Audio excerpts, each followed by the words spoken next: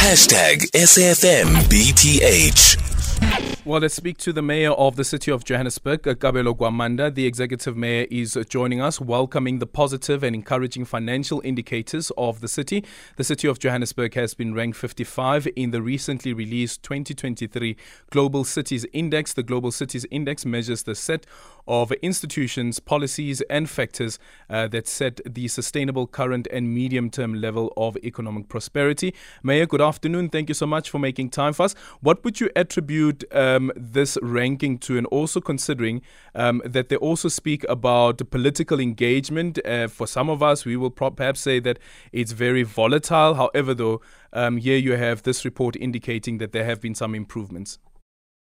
Good afternoon, Eldrin, and good afternoon to your viewers.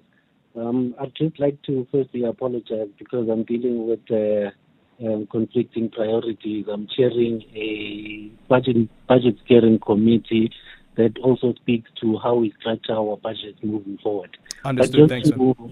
But just to respond to your question, Eldrin, is the fact that the City of Johannesburg has been under enormous pressure in the past couple of years. There's been demoralization in staff morale. There has been uncertainty in the political landscape by virtue of the contestation of power in the main.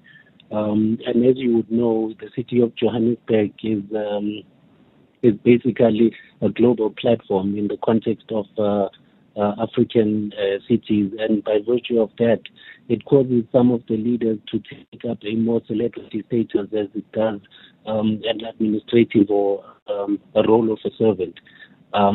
So what we as this administration have done is to try and focus on the disparities that exist with the governance of the city firstly, and the service delivery that is experienced by the people on the ground. So that we can be able to try and adjust and to remind the staff why we are here, why we are public servants, and our commitment that we have made to the residents in the city.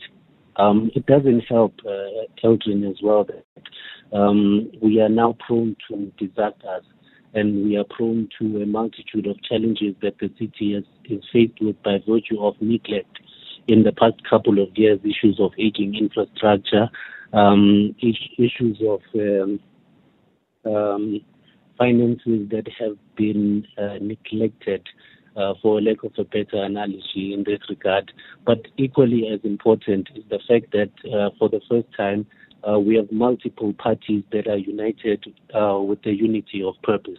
And the unity of purpose that I refer to is the service of the people or the residents in the City of Johannesburg. We understand that the challenges that we are faced with are of a large scale, and it will take time for us to resolve them in its entirety. But our commitment to the day-to-day expectations from us as public servants is one that we prioritize more than anything. So in the main, I think our commitment is reflective on the outcomes of studies and audit outcomes. Yeah, May, unfortunately we've run out of time, but I hope that we can have another discussion and conversation with you about the state of Johannesburg, maybe for a longer period if you are available. Thank you, Adrian. Thank you so much. That is the Executive Mayor of the City of Johannesburg.